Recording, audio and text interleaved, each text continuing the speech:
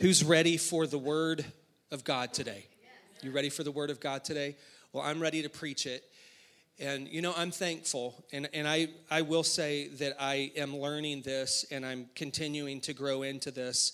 I'm learning not to be so much a raider of Sundays, but I'm learning to be obedient to what the Lord has asked of me. And I really believe this. I believe that everyone that gets up here and they teach from the Bible here at Merrimack Heights Church, I believe that these are people that God is sending for certain moments of time, be that a week or 2 weeks, to invest in this church, to move us to another place. And I'm happy this morning to be able to make an investment again in the church that the Lord has called me to pastor. I need your help.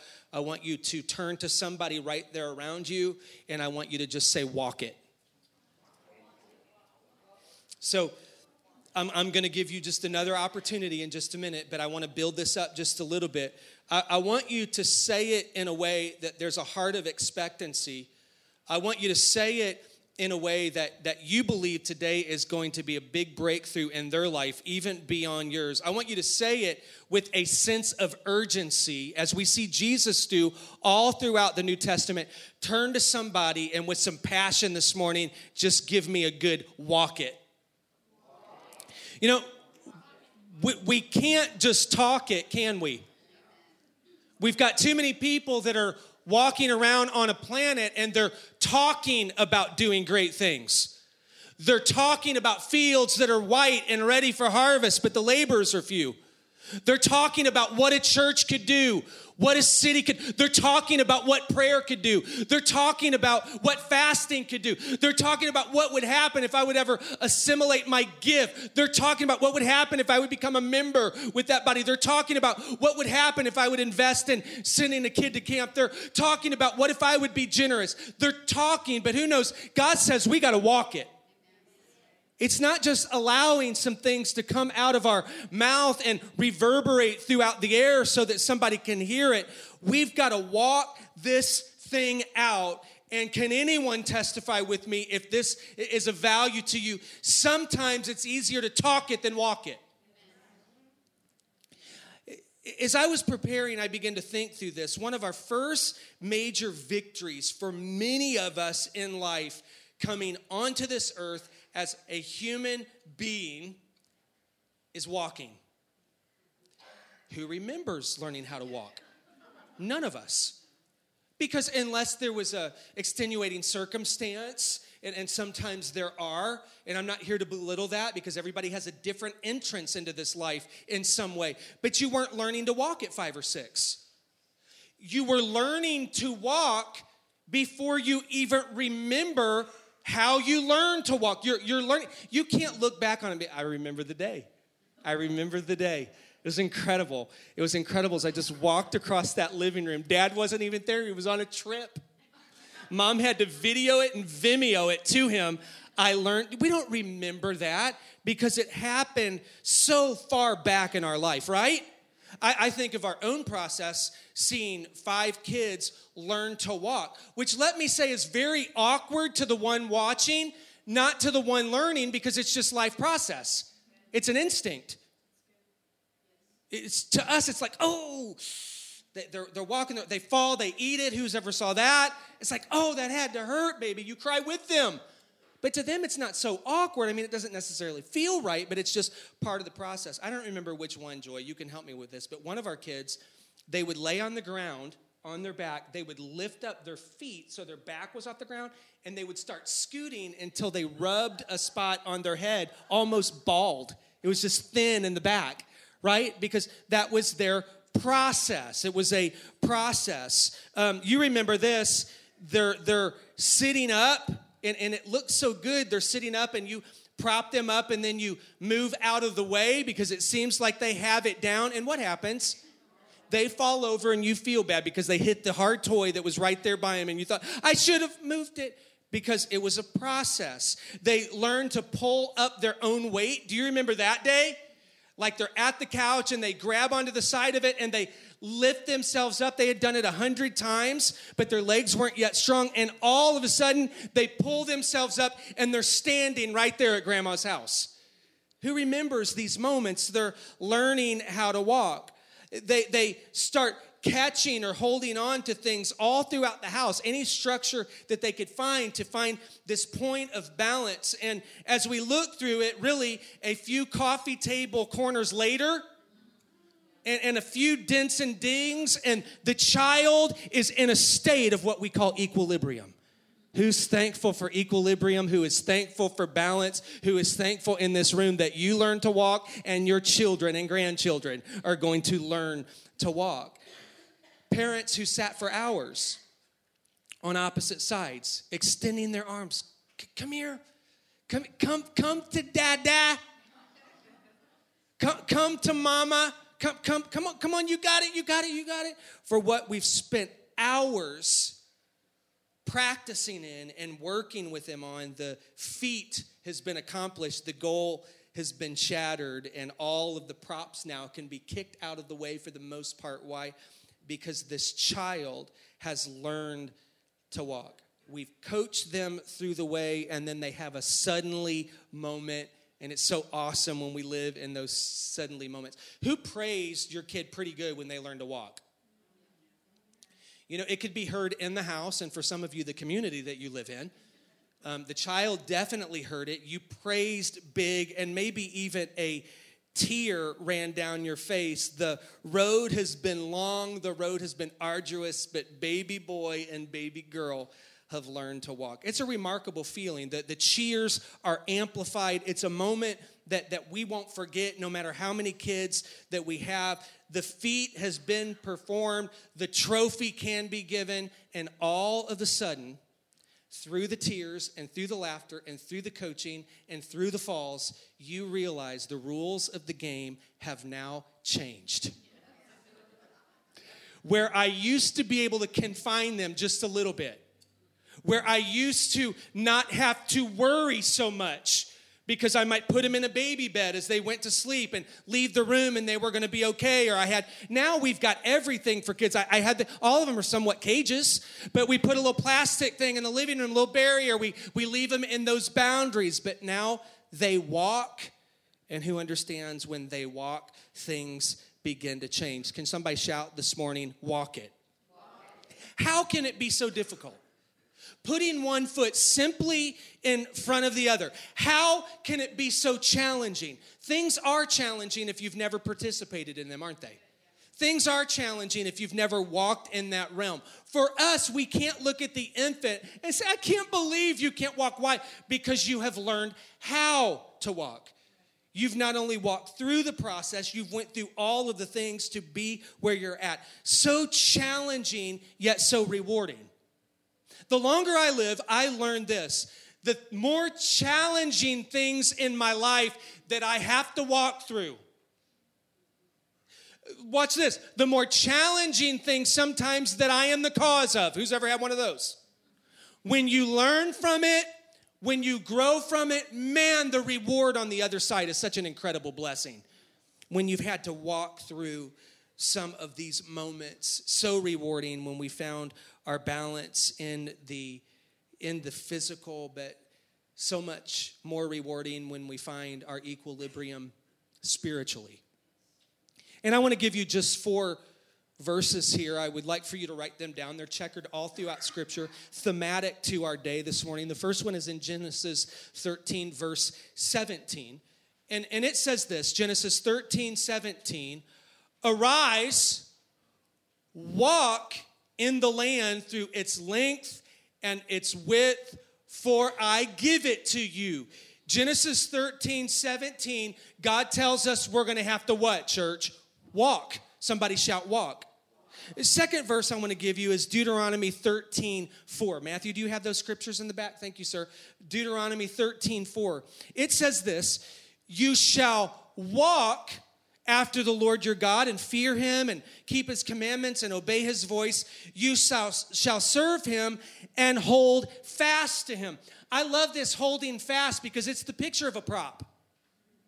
Have you ever been walking with somebody and you're about to fall and you grab onto somebody and you hold fast to them? Is anyone thankful that you can hold fast to the Lord your God? He's there with you. But here again in Deuteronomy 13:4, Merrimack Heights Church, God says we're going to have to what? We're going to have to walk.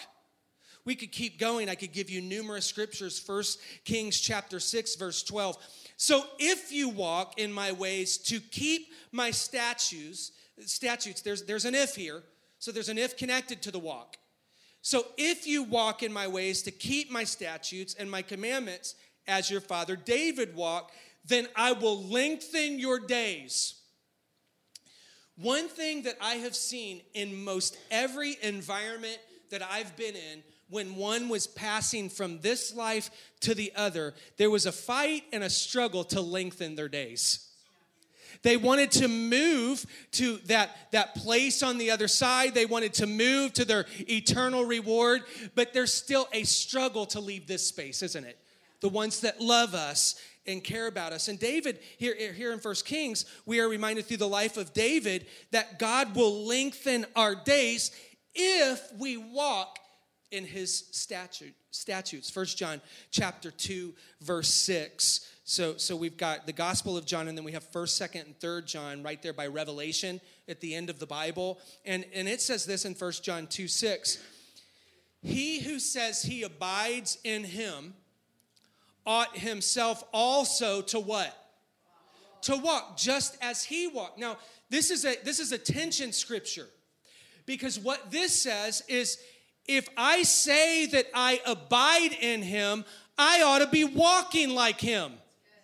Who's ever been struggling to abide in him because you weren't walking in him? Now, I'm not talking about a heavy message. I'm talking about his ways are higher. He said, be ye holy as I am holy. Who feels holy every week of your life? Whoever feels like that response that came out of your mouth wasn't real holy? Whoever feels like the way that you dealt with your neighbor wasn't real holy? Who feels like sometimes the way that you dealt with church folk wasn't that holy? But he says, if we abide in him, we ought to walk like him just as he has walked. And it caused me to think of this. If grandparents and parents and aunts and uncles and cousins and family and friends and community loves it when they see our child who wasn't walking, now walking, and it's the cutest thing in the world, just getting it down. It looks like this little human is walking in the park. You're like, they're walking now. How much more would Daddy God be excited about when we learn to walk in his ways? If that feeling is in you, who do you think that feeling came from? And his ways are higher than ours, and his thoughts are higher than ours. And I just think sometimes that God gets off of that throne and begins to give you just a little hand clap because baby girl, baby boy is learning to walk. They're learning to walk in me as I am in them, this acquired skill that I hope they get. I just believe that God gets a thrill out of it. And I think sometimes we can live with this improper perspective of our Heavenly Father. And some of us might think here, well, my view of my Heavenly Father or God, from what I've heard, is this. Is God is waiting. He wants me to walk. He wants me to get my equilibrium. He wants me to get my balance. But he's just watching for the moment that I fall so that he can judge me. And I want to tell you something, my friend. That is not in the Bible. Will God judge you? You will be judged. I will be judged. Does the Lord like sin? I'm going to call it what it is. Sin is sin. It is not a mess up. Yes, it is missing the mark.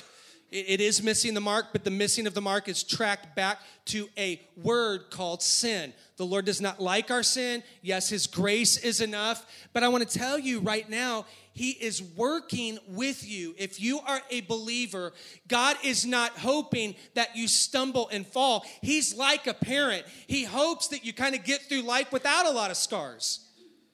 He's working with you. He doesn't hate you, but who understands he does hate sin? And sin causes us to struggle. So what I want us to do today is I want us to join Paul. He's in a darkened prison cell in Rome at this time, and he's going to unveil a mystery. Does anybody in here like mysteries? Well, what we're getting ready to talk about is a mystery, and it's a beautiful mystery. And we're going to go. You could turn in your Bibles to Ephesians, and we're going to go to Ephesians, and we're going to see an epistle that is unlike any other epistle.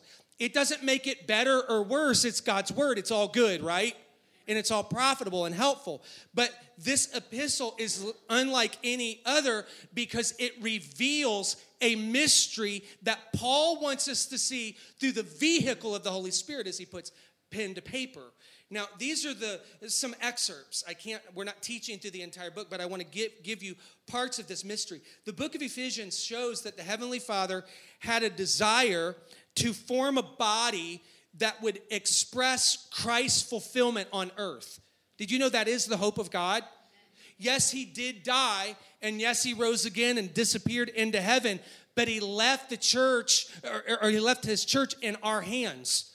So he wanted to assemble a body that would fulfill his desire on heaven here in earth. He desired for a sphere and a connectivity and a unity to happen between the Jew and the Gentile. Some of you have been taught well on that. We have been grafted in. Who's thankful for that today? You know, I'm not Jewish. I'm not a Jew. I'm grafted in. I'm a Gentile. I am a man of faith.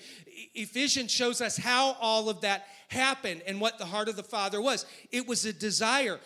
The heart of the Father was not, hey, I hope you fall while you're learning to walk this thing so I could judge you. No, Ephesians shows this. His heart is that the church, this unified body, would be equipped, that they would be empowered, and that they would be matured as believers so that they would model here on earth Christ's victory over sin.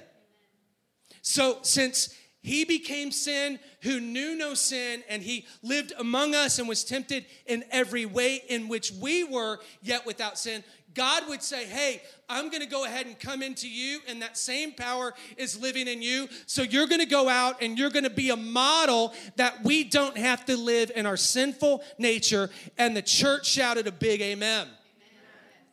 We're thankful for what the Father is showing. We're thankful for the desire and how he gave Paul these words sitting in a Roman, dusty, dark, cold prison. But I'm very thankful that I believe this book of the Bible, this epistle, Ephesians, is the Father saying, hey, learn how to walk.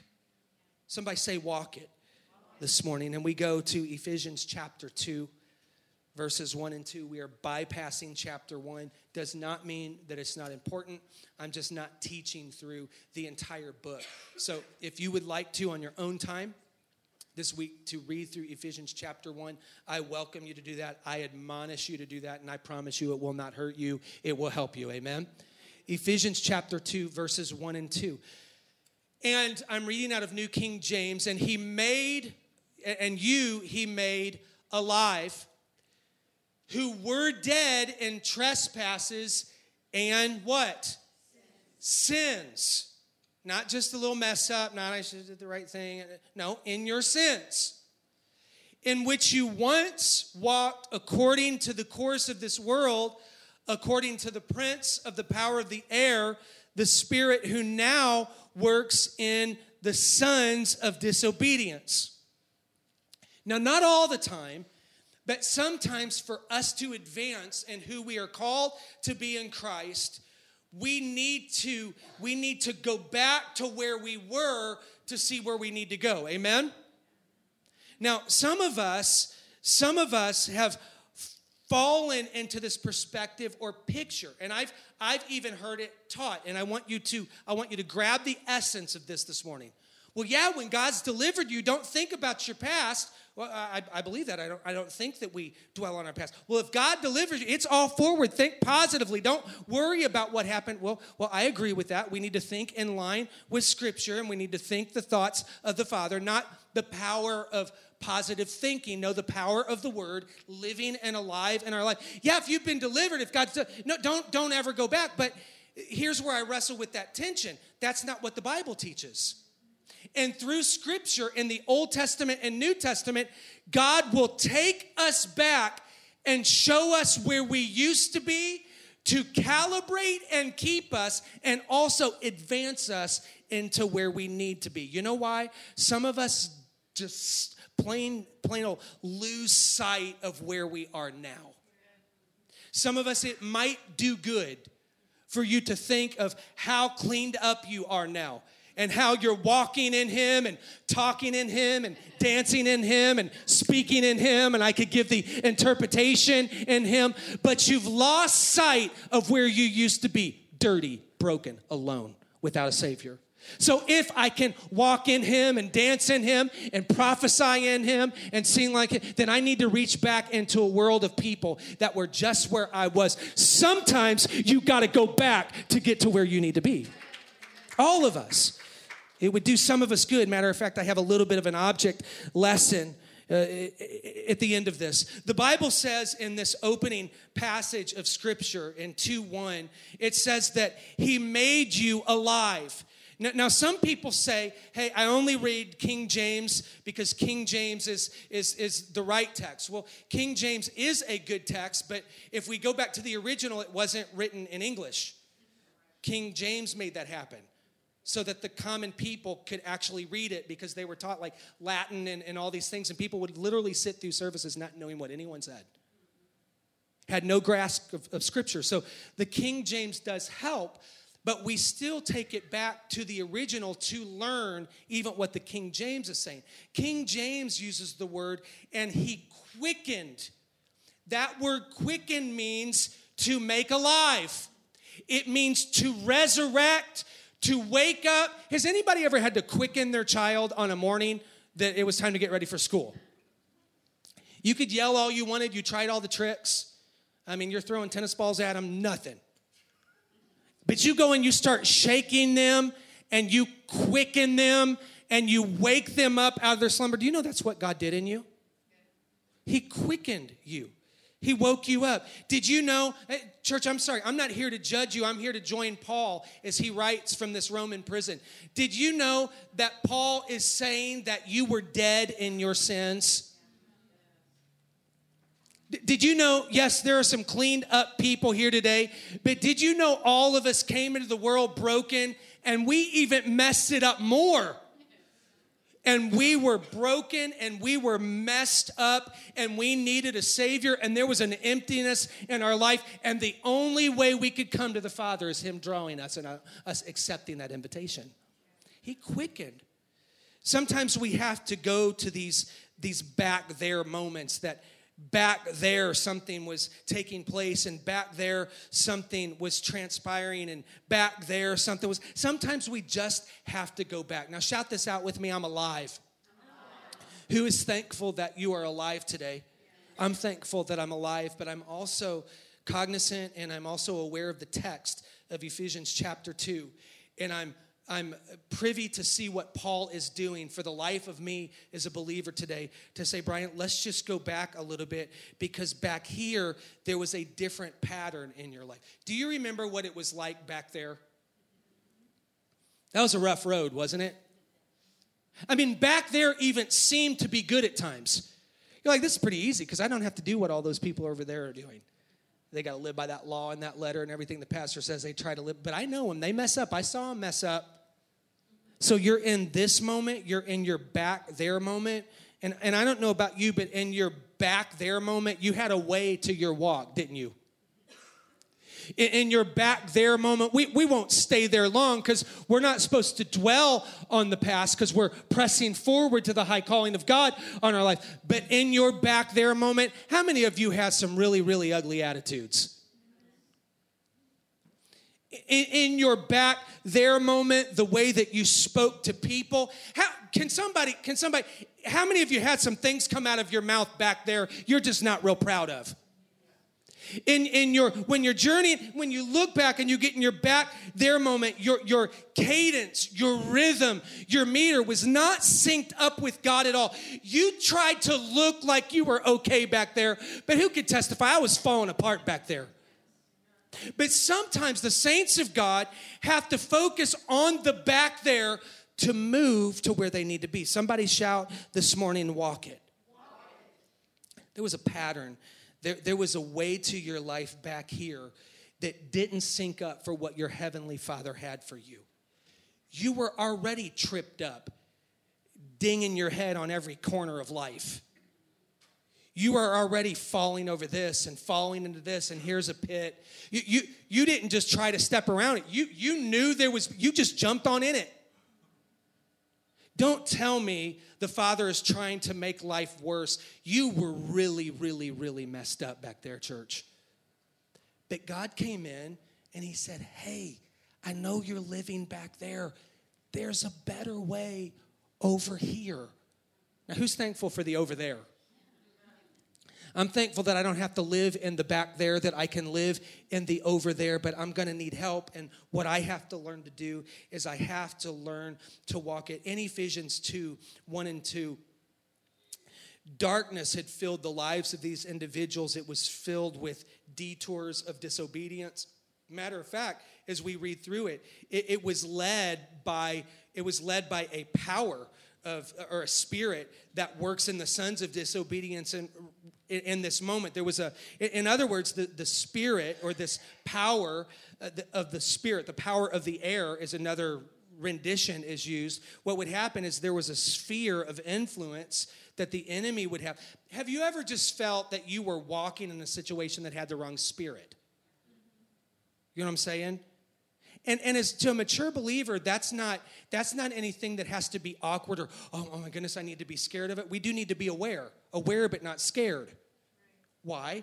Because we have the power living in us. We don't need to be afraid of the devil. We need to be aware. The Bible says your adversary, we don't need to be, I can't believe it, Pastor, I just can't. You know what you need to do? If you're a believer, you need to stand in the confidence of the Lord, and you need to break down that spirit and that hold in the situation. God has not called us. Why would we run back to the corner and run from the enemy, the thing that contained the power or the spirit of the air or a spheric influence? Why would we run over in the corner when we have God living on the inside of us? Speak to it. No, I'm not going to be bound by this fear in my home. Some of you, when you're walking through something, all of a sudden fear raises its head. That's not God. You've been through it before. You've walked through this before. Things were going pretty good, and all of a sudden you get a report about your kids, and you're sitting there, you can't sleep at night. That spirit is not God. I'm not saying we can't be moved to intercession and moved to passion, but sleepless nights here, there, everywhere, my own health is that's not God. I've got to rise up and put my foot down with God in me and say, no, sir. And then what do? I don't just give paragraphs of my own words. I go to the Word of God, and I begin prophesying and speaking over my situation and my family. These detours that people would get in, it was these atmospheric situations. It was the domain of the address of the domain holder at that time would have been deeds of disobedience. It was in the back there. Do you remember this song? Because I was thinking through this. I've had back there moments. Although I've been saved for a long time, I still have back there moments. We all have back there moments. There are many types of sin in our life. One is the sin of commission, and that means where you committed a sin. Who's done that one? That's a bear, isn't it? You're like, man, I did that. I know the Lord told me not to do that. Who has lived miserable for a long time where you couldn't even accept the grace and the love of the Father and the help of the Father? So that's one. You committed a sin. But sometimes we sin by omitting what we're supposed to do. So the Lord said to do this, and this is where the church is like, well, I'm just trying to kind of grow in my gifting, trying to be a little bit more prophetic. No, do what the Lord told you to do. Don't worry about how prophetic or gifted you are. Do what the Lord told you to do. When he said pray for the person standing there, go ahead and pray for them because the Father told you to do it.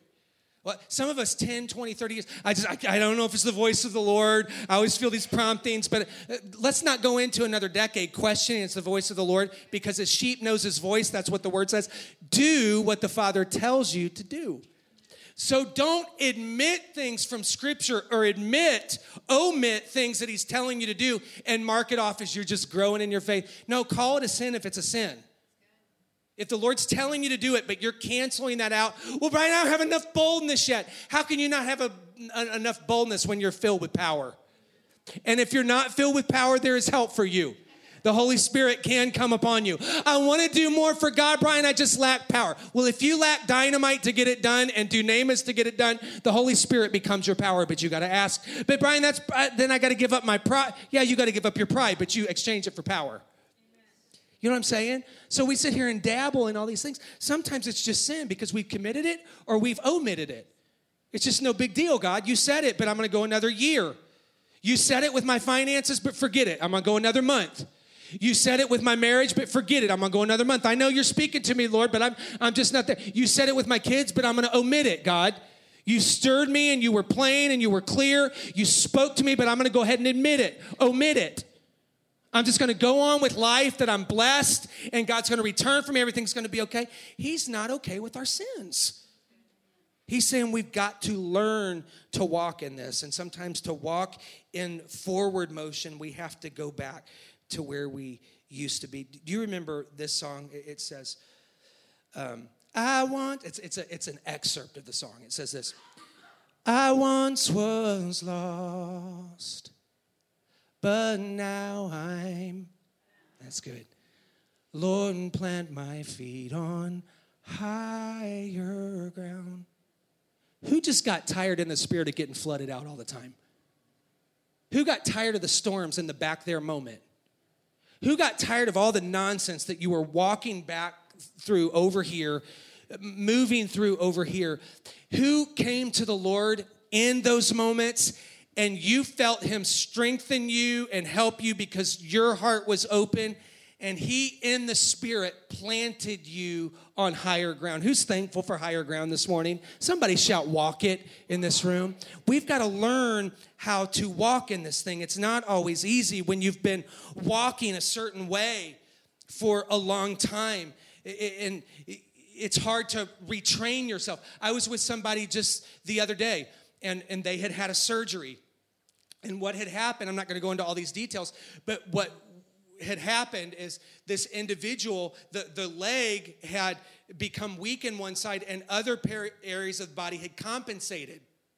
So now they were through their surgery and now they were walking the walk, but it felt awkward because for month upon month upon month, they trained their body to walk another way because of the affliction. Who's ever walked a certain pattern and the Lord gets in your space and say, oh, that's not it? But you've been walking comfortably, you've been walking confidently, competently, you've been walking it, talking it, saying it, acting it, but the Lord said, that's not me. You got to walk the way I've told you to walk. Isn't it difficult in physical and spiritual terms to reroute or to retrain ourselves when we've been walking the wrong way? It's tough. Sometimes that rewalk might be the way you view other people. Because the hope would be for you that grace is applied when you mess up and when you have error, people who love you, build you up, help you. But when somebody else messes up, you're all over it. I can't believe that. Well, your walk's wrong. Because if you want grace administered to you, why aren't you given wheelbarrow loads of grace? Well, Brian, people just need to know. Oh, they do. That's what the Bible says. That's what the Bible says. People just need to know. How many are thankful that some of the stuff you've done, people just don't need to know? Thank you, Lord. I've confessed my sins. I shouldn't have done that. I shouldn't have acted that way, thought that way. Forgive me. Help me. But this walking is sometimes, wait a minute. Scripture says that the way that I dish out judgment, that judgment is coming back on me. Somebody's got to walk it today. You're cleaned up self now. You've got it together. You smell right. You look right. You drive right. But you didn't back here. You were miry clay, just like the person that's trying to get out of the pit that, yes, they did. They jumped into it themselves, okay? And you got to say, wow, I got to tell you, there's a better way to walk. It's a struggle. It's tough. It's awkward. It's weird because you got to retrain yourself. But how many of you want to walk it? I want to walk in the way that my Father has for me. I need a point of reference. I want to walk. Some of you, even right now, you're sitting here, and it's easy for us to get pious. You're like, there's Brian talking about how to walk. I've been walking for years, walking with Jesus. Talking. You should see my devotionals at home. I've got 150 of them. Your devotional won't make you walk right. I'm not judging you. I'm speaking truth. I put worship music in my house. Worship music will not keep you from gossiping about a brother or sister in Christ.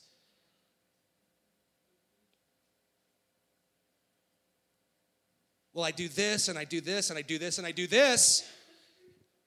And none of that counts for anything without the love of the Father growing in your heart if the motive is right.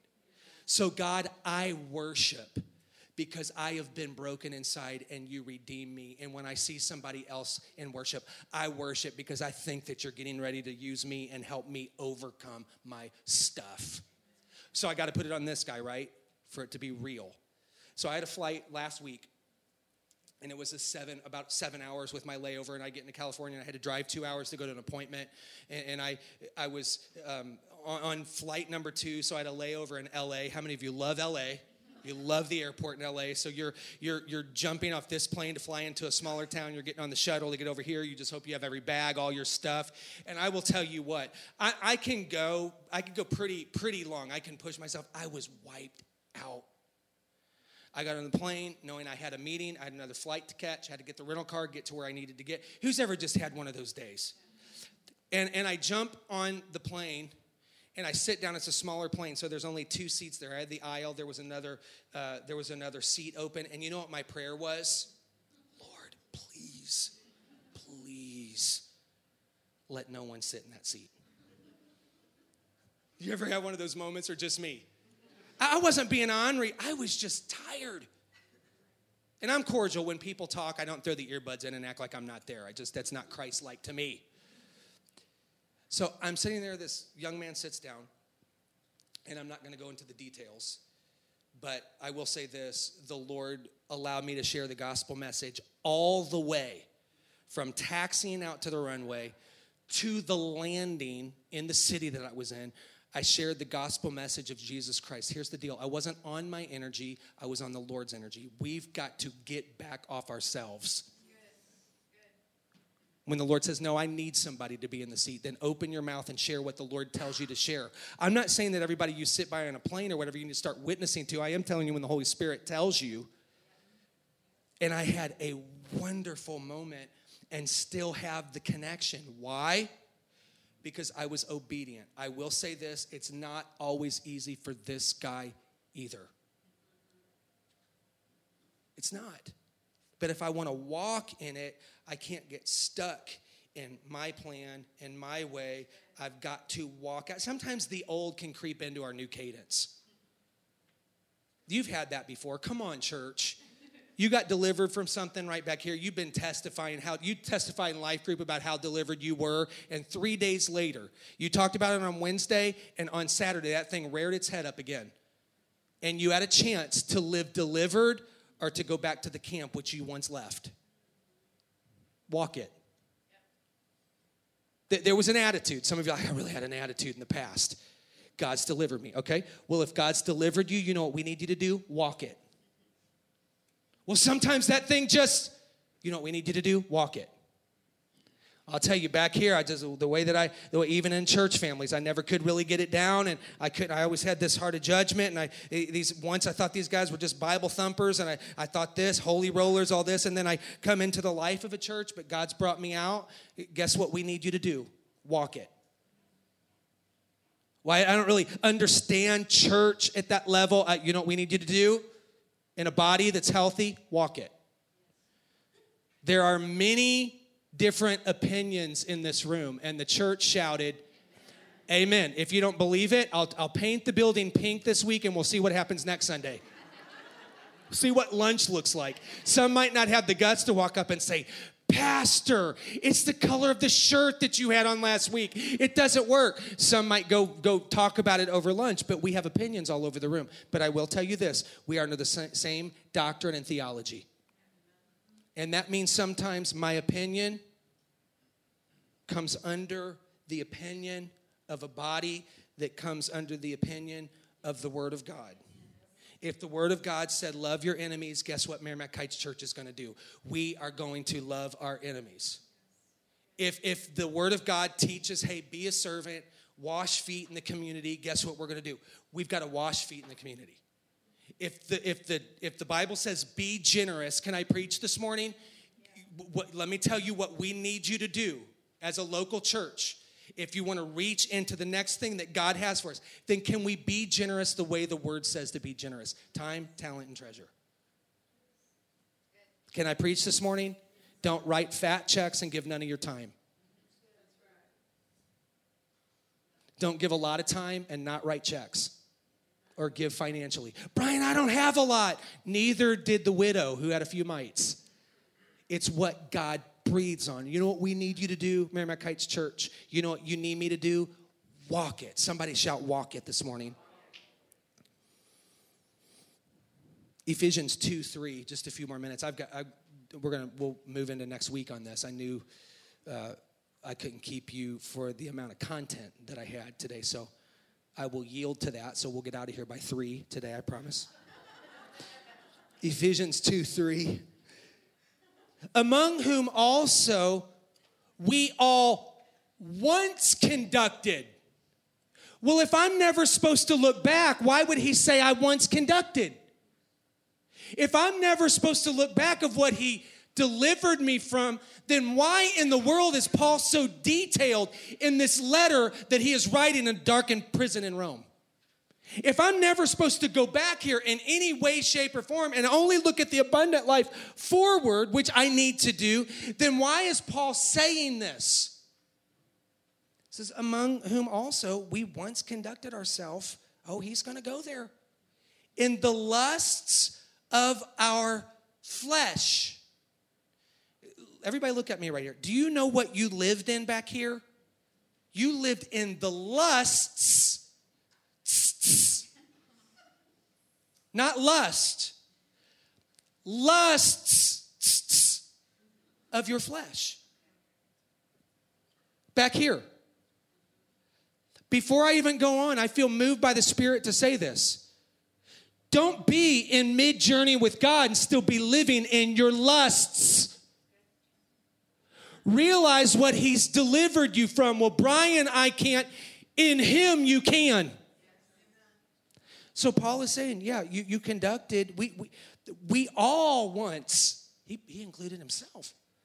We all once conducted ourselves in the lusts of our flesh, fulfilling the desires of the flesh and of the mind, and were by nature children of wrath.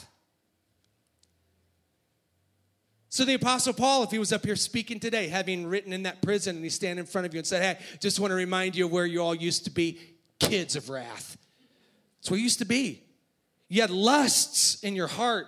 You had things in your heart. You had things that were out of control in your heart. You had desires of the flesh and mind that you were fulfilling.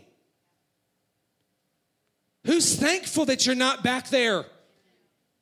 That he's helping you learn to walk it. It says, by nature you were children of wrath, just as others. Paul will continue, through the inspiration of the Holy Spirit, the art of reaching back to reach forward. The art of reaching back to reach forward. The process of reaching back to reach forward. Shall we say the power of looking back so that I can look ahead. The hope would be, look at what I was. Hopefully we can add this to it. If you haven't been with Christ long enough, we believe you will. Look at what I was way back there. Look at what I was. Look at what I am now. Let me say this, your steps will take you in the direction of your lustful patterns. You might not like it, but it's true. This word lusts, looked it up in Strong's. I got the original context. I'm not going to try to say the word because I'll botch it up, but I will give you what it means. It means a desire, it means a craving, it means a longing, and it means a desire for what is forbidden. We put that big in our country on sexual things, but it's beyond that. Okay? It's a desire or a craving to take that next step or that next deal when I know that I shouldn't. Lusts can be embedded in our heart through various things. It's a desire of the forbidden thing. Did you know we can lust for ministry?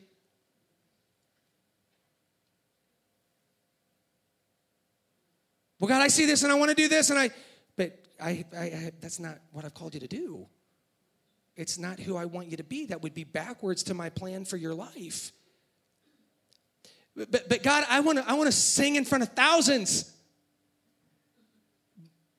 But you can't carry a tune in a bucket. It's okay. God's got a plan for your life. But he could supernaturally touch me and heal me, and then, well, maybe he doesn't need to heal you. Maybe he just has another plan for your life. We can lust for ministry. We can lust for the spotlight. We can lust for a position.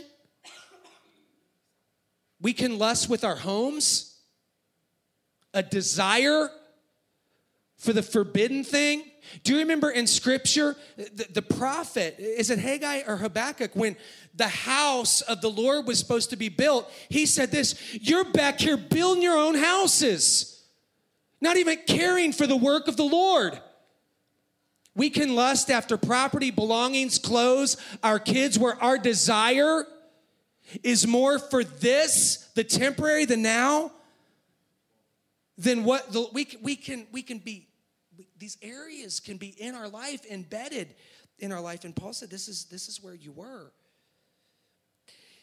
There were two components here. He talks about the flesh and he talks about the mind. And the areas of the flesh was a lust of desiring tactile experiences. When you did a certain thing, it gave you a certain feeling. Those could be in things that we eat, amen. Things that we drink, amen. Those can be things of sexual nature, amen. Those can be things of financial nature. It just feels, who's ever went out and spent a bunch of money and it felt really good? Who's ever had to make the payment the next month and you wish you wouldn't have spent the money? So it can be embedded. I'm not trying to tell you what those things are. I'm using some real examples. We can desire this tactile transaction or this tactile thing when it can be just a lust in our heart to have or acquire the next thing. And that's not necessarily a bad thing unless it's been forbidden, unless God even right now said no. Don't fight right now for what God said no. Don't try to manipulate and squeeze and dance through the stuff and jump over all the stuff for what God said no to now. If he wants you to have it, he will clear the path. Amen? We get trapped in this. So if I'm desiring these things in the body or in the mind, it just means that we got off track. Who's ever been off track? Say amen. So the life of a believer, the Holy Spirit gave me this last night. The life of a believer will never advance past the functions of fleshly indulgences. The life of a believer. So if I'm a believer and God said no, and I want to indulge in that area of the flesh, I can't just see myself. I'm advancing, but God said back here, I told you no. But I'm growing. But back here, God said no. The life of a believer will never advance past the functions of their fleshly indulgences. Lord, I want to do this. The life, a sign, let me say it this way, a sign of maturing in your walk with Christ is putting behind you the deeds of the flesh.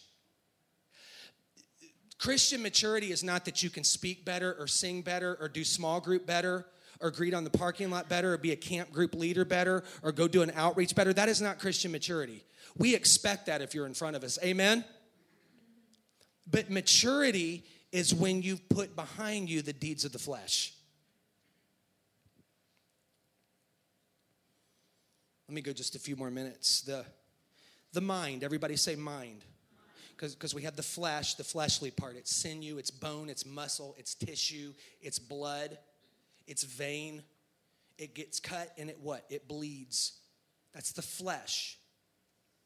But the mind works a little bit different ways because The mind is a facility, we could say a faculty, and in the mind is understanding, is feeling, and is desire. In the mind, understand this, your feet walk in the path that your mind has conditioned it to walk in. Let's use me for an example. How many of you like chocolate pie? Who's ever had chocolate pie in the refrigerator? Okay. My grandma kitchen could make some coconut cream pie. Heaven will have it, I guarantee it. So it's Grandma Kitchen's coconut cream pie in the refrigerator, and let's say that I went and I had a slice, and I'm watching the Blues game. Go Blues, amen? And I gave you a chance. And I'm sitting down watching it, and I ate one piece of pie, and my mouth is salivating right now. All I can think about is what? No, not the Blues, the pie. My feet do not take me where my mind has not spent time. My feet are not salivating. My mouth is salivating because my mind released it to salivate. Because it's in my mind. So I go and I have another piece of coconut cream pie. It's only the second period. So I'm sitting there and I'm trying to focus on anything. I know Joy's coming home. I knew that she knew that the pie was full. No, I had one piece. I had two pieces. We just pulled ahead. Victory to myself and to the good old region of St. Louis is another piece of pie. But I know I can't. I can't go back to what I used to be. But the only way not to go back to where I used to be, I got to think of what I used to be when I was back here eating all the coconut cream pie and slamming down all the Coca-Cola that I wanted. I've got to think where I used to be, how it made me feel, how it made life work, the lack of energy I had with my kids, the lack of energy I had with my spouse, the lack of ministry, God help me, that I had in ministry. But I'm sitting there focusing on the past, but I can't overcome it in my mind. So I see myself going to the refrigerator, cutting, who's ever done this? Just one more slice. There's more people than me home. Is Joy going to go interview everybody on if you had pie? So you kind of get these barriers. Well, if it's only half gone. Who's ever been there with something so simple? You knew it wasn't good for you. You took yourself back, but your mind would not let go. So your feet went in the direction of the refrigerator. Put that in spiritual things. The Lord said, no, it's not good for you. But you walk to the refrigerator in the spirit. You know you shouldn't have it. It's one piece of pie. You go sit down in the victory of what you're going through, studying more scripture, listening to more Hillsong, right? And the Lord said no, but you find yourself going to the refrigerator again in the spirit, taking another piece of pie. It's only half gone. God will never notice. Somebody shout, walk it. Our mind tells the hands what to do. Our mind leads the feet on a path. Your feet and hands have never done anything that was not first trapped in the boundaries of your mind. Your mind was a seed to bring life to it. If you at the moment of that coconut cream pie, if you would have said, Lord, as Paul did, I buffet my body and I beat it into submission right now. I'm settling for one piece of pie and I need help. Lord, I don't want health situations. I don't want to have problems. I need your strength. God, if I've got to get out of the house, I'll get out of the house, but I'm not going for another piece of pie.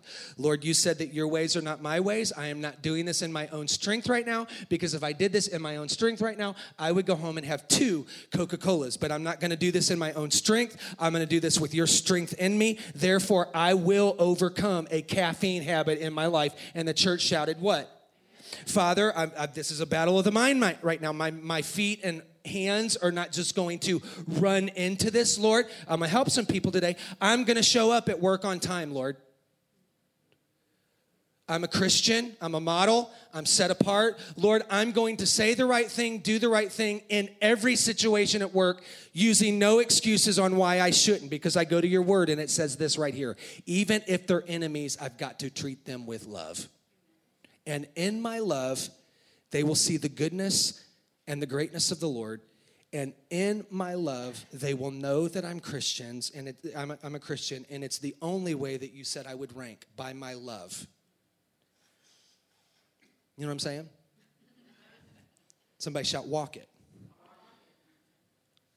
Paul explains, and I'm ending here, Paul explains that there is a reality that begins to gravitate in our life. It's gravity. And I want to end just with this, and then we'll go into next week. It's when he uses the word, the natural man, or you're just like the others who have operated in that natural sense. That word nature means this. The word nature means the force. It's the force. Yeah, it's the force. It's the laws. It's going to help somebody in the room today. Or it's the order of how things function that you won't change. Only God can supernaturally change a law that he has put into place. Watch this. What goes up must come what? What is the law? Gravity. What goes up? Well, I'll tell you what, church, we're just going to believe for it. I'm going to throw it up and it's going to hang on the ceiling. No, it's not. Because it's a law. Okay, watch this. The first law of motion. I think there are 3 laws of motion. The first law of motion is called the law, or referred to as the law of inertia. And it means this. An object in motion will stay in motion on the direct path that it's in unless occupied by an unbalanced force. Okay, you ready for this, Ty? Object in motion stays in motion until occupied by an unbalanced force. Throw it back to me, Ty. Object in motion. Yeah. I didn't make the team. So object in motion stays in motion until occupied or hit or encountered by another force. Meaning, if there were no forces such as gravity, air, if those forces weren't at work, I would throw this, it would bypass James, and it would stay on that path until hit by another unbalanced force. So there are forces working for us and against us, right? We've heard this in some of the, may the force be with you. You've heard that. Here's the deal. May God be with you. God is your source, and he is that source in your life. He is that force in your life that helps you. And there are 2 vying spirits. The spirit of the flesh, the sons of disobedience, and the spirit of life. Now, here's just a couple more. An object at rest. Inertia. It's going to stay there until another unbalanced force hits it. It's moving. Why? My hand didn't just make it move. My mind thought hard enough to say, hey, put this in your illustration. Right? So we could do this all day and you would get really bored. But it's a law that's not going to change. I'm not going to hit this and it's going to fly off the tie because there's another force, drag, that's holding it down, pulling at it. A dog returns to its what? You're not going to change it. You could train your dog. Don't eat that. But his natural instinct, I didn't say it, the Bible said it. Your mind will eventually direct your feet and hands to what you thought of, pondered, and lusted after. However simple or difficult that is, that's why the Bible says that we need to renew our mind. And we got to walk it, right, church?